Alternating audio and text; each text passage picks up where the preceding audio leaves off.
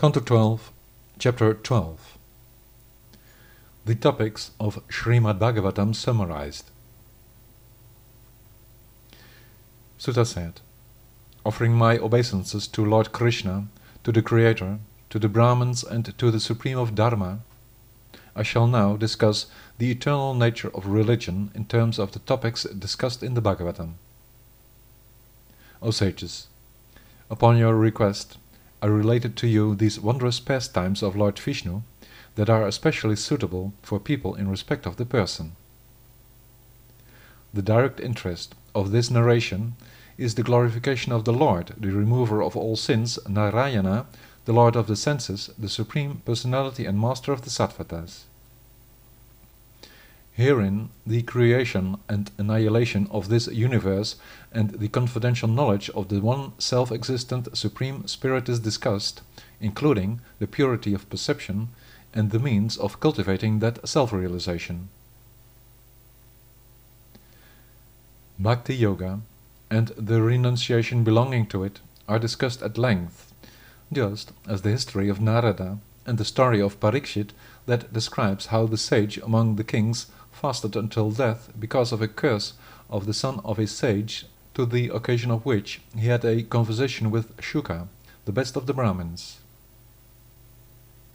What follows is a discussion of how one may attain liberation by concentrating in yoga in case one has to die, a conversation between Narada and Brahma, the row of avatars, and how the process of evolution takes place from the primary of nature, or pradhana.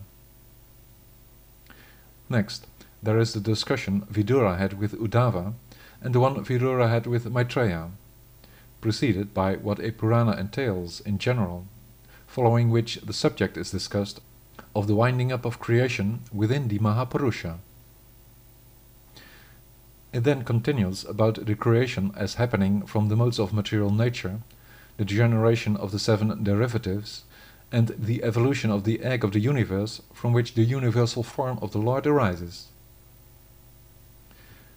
The gross and subtle movements of time are also discussed, including the generation of the lotus and the killing of Hiranyaksha in order to deliver the earth from the ocean.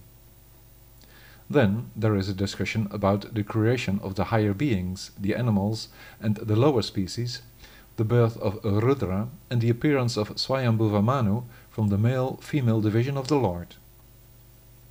Discussed are the progeny of the first woman Shatarupa, the excellent consort of Manu, the offspring of the 9 daughters of the pious wife Devahuti of the founding father Kardama, the descent of the Supreme Soul, the Supreme Personality of Lord Kapila, and the conversation the scholarly Kapila had with Devahuti, his mother.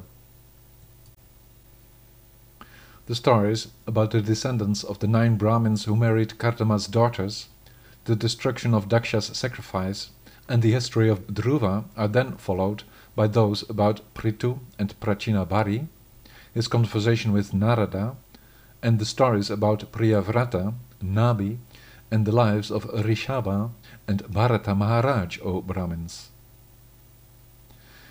The continents, subcontinents and oceans, the mountains and rivers are described in detail, as also the complete of the celestial sphere and the situation of the subterranean regions and hell. Next, there are the descriptions of Daksha's rebirth as the son of the Prachetas, and the progeny of his daughters constituting the demigods, demons and human beings, the animals, serpents, birds and other species.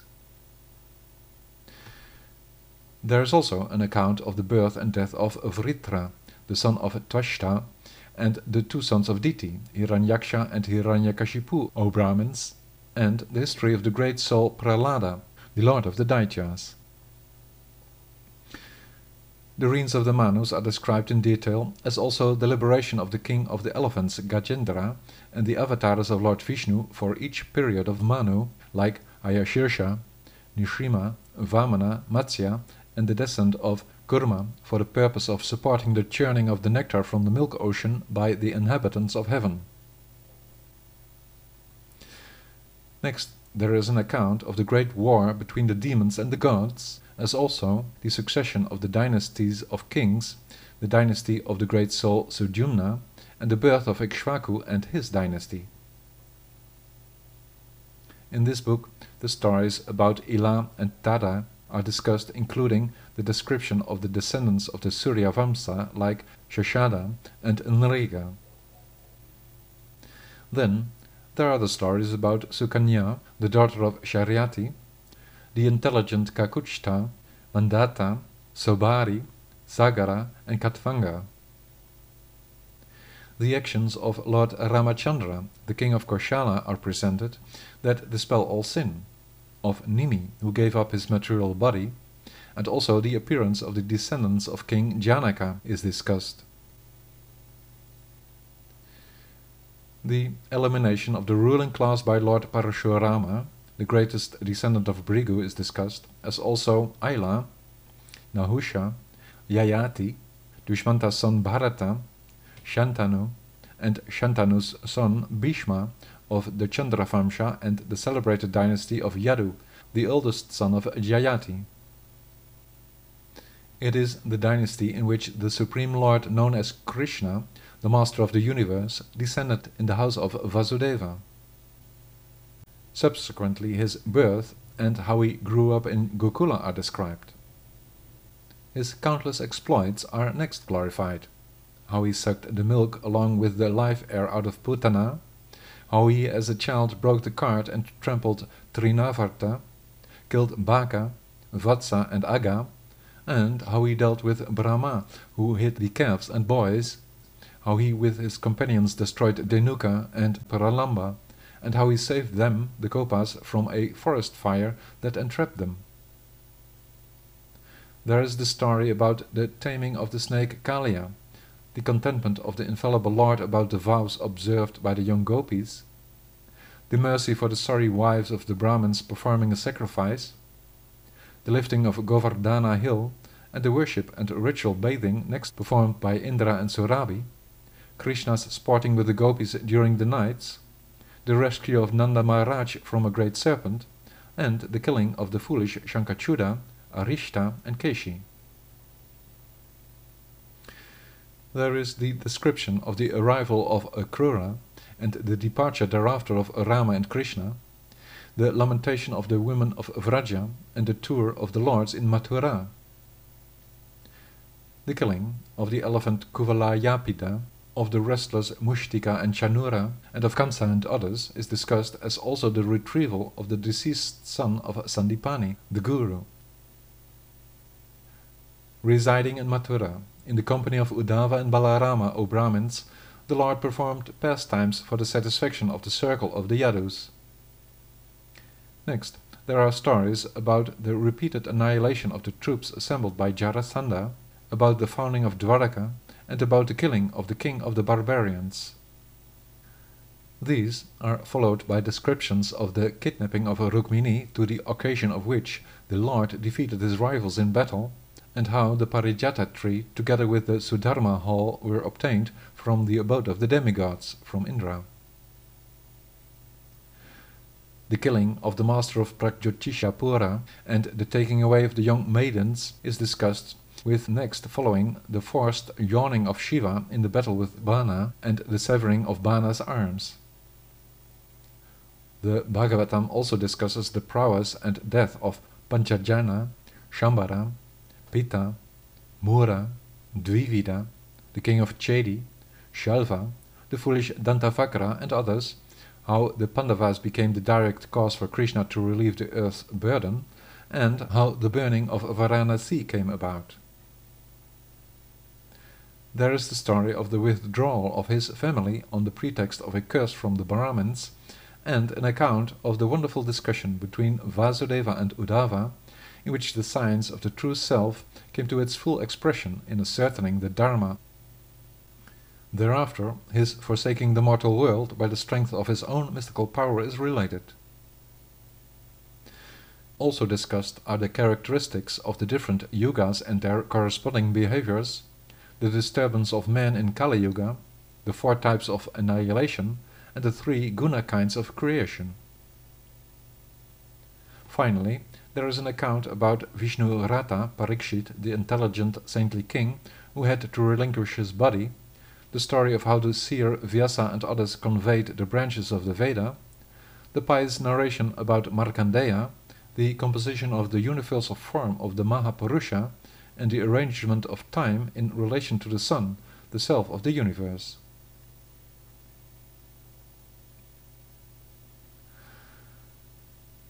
Thus, O best of the Brahmins, I have discussed here everything that you asked about. Therewith I have praised the complete of the activities of the Lord's Leela Avataras. When one falls, trips, hurts oneself, or sneezes, and then spontaneously loudly cries Haraya Namaha, obeisances to Hari, one is freed from all reactions to one's sin. Of persons glorifying the Supreme Lord and hearing about the potency of the Unlimited One, all vice that enters the heart is cleansed away entirely, the same way the sun removes the darkness or a strong wind removes the clouds. False, meaningless, empty words are all those discussions wherein the Supreme Lord in the beyond is not mentioned. Only those stories are true, auspicious, and meritorious that have the qualities of the Fortunate One as their conclusion.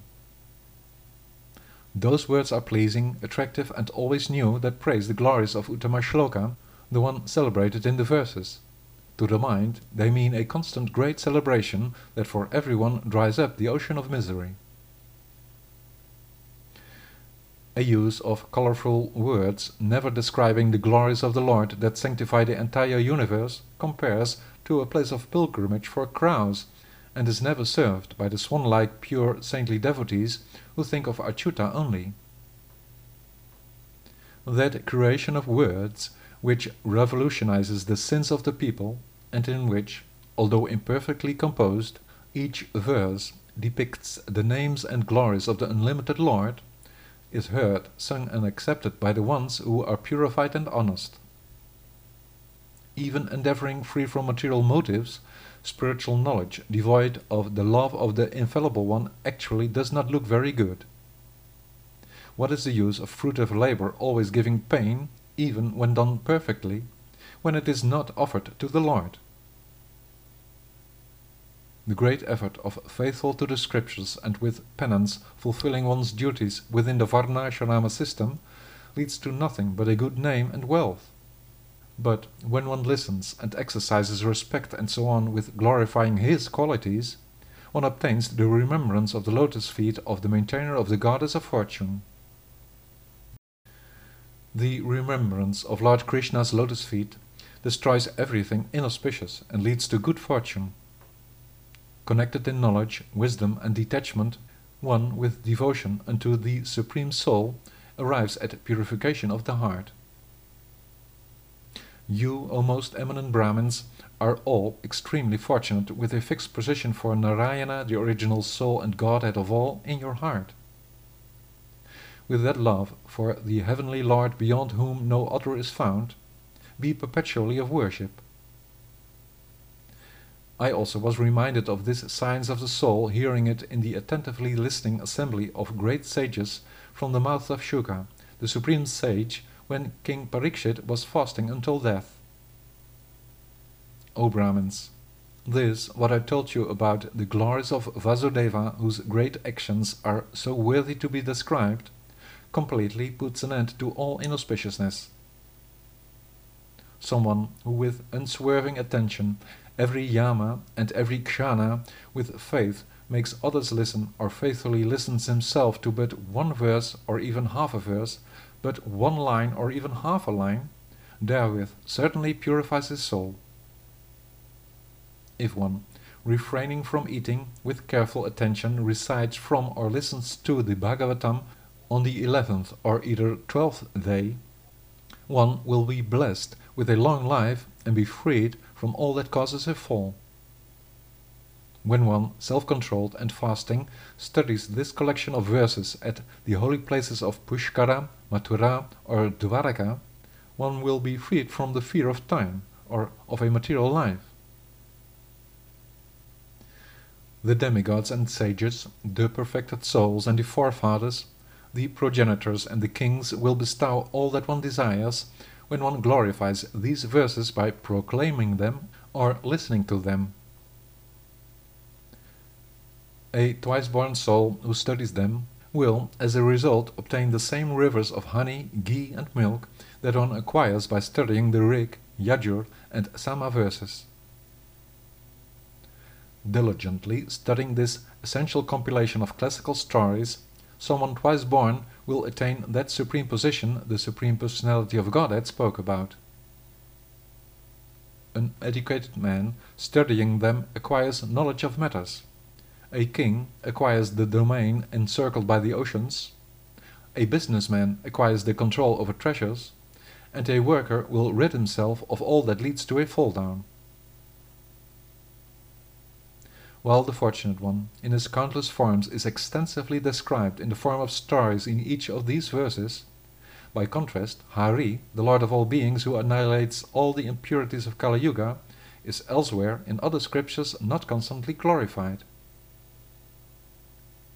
I am bowed down to him, the unborn, unlimited, real self, by whose energies there is the creation, maintenance and destruction of the universe, to him, the infallible Lord, whose glory is hard to understand for even the masters of heaven, being headed by the Unseen One, the Mighty One, and the Beneficent One. My obeisances to the Eternal Lord, the best of all the gods, to the Fortunate One, whose manifestation is pure consciousness, and who, by the collection of his 9 powers, settled for his own self as the refuge for the moving and non-moving living beings.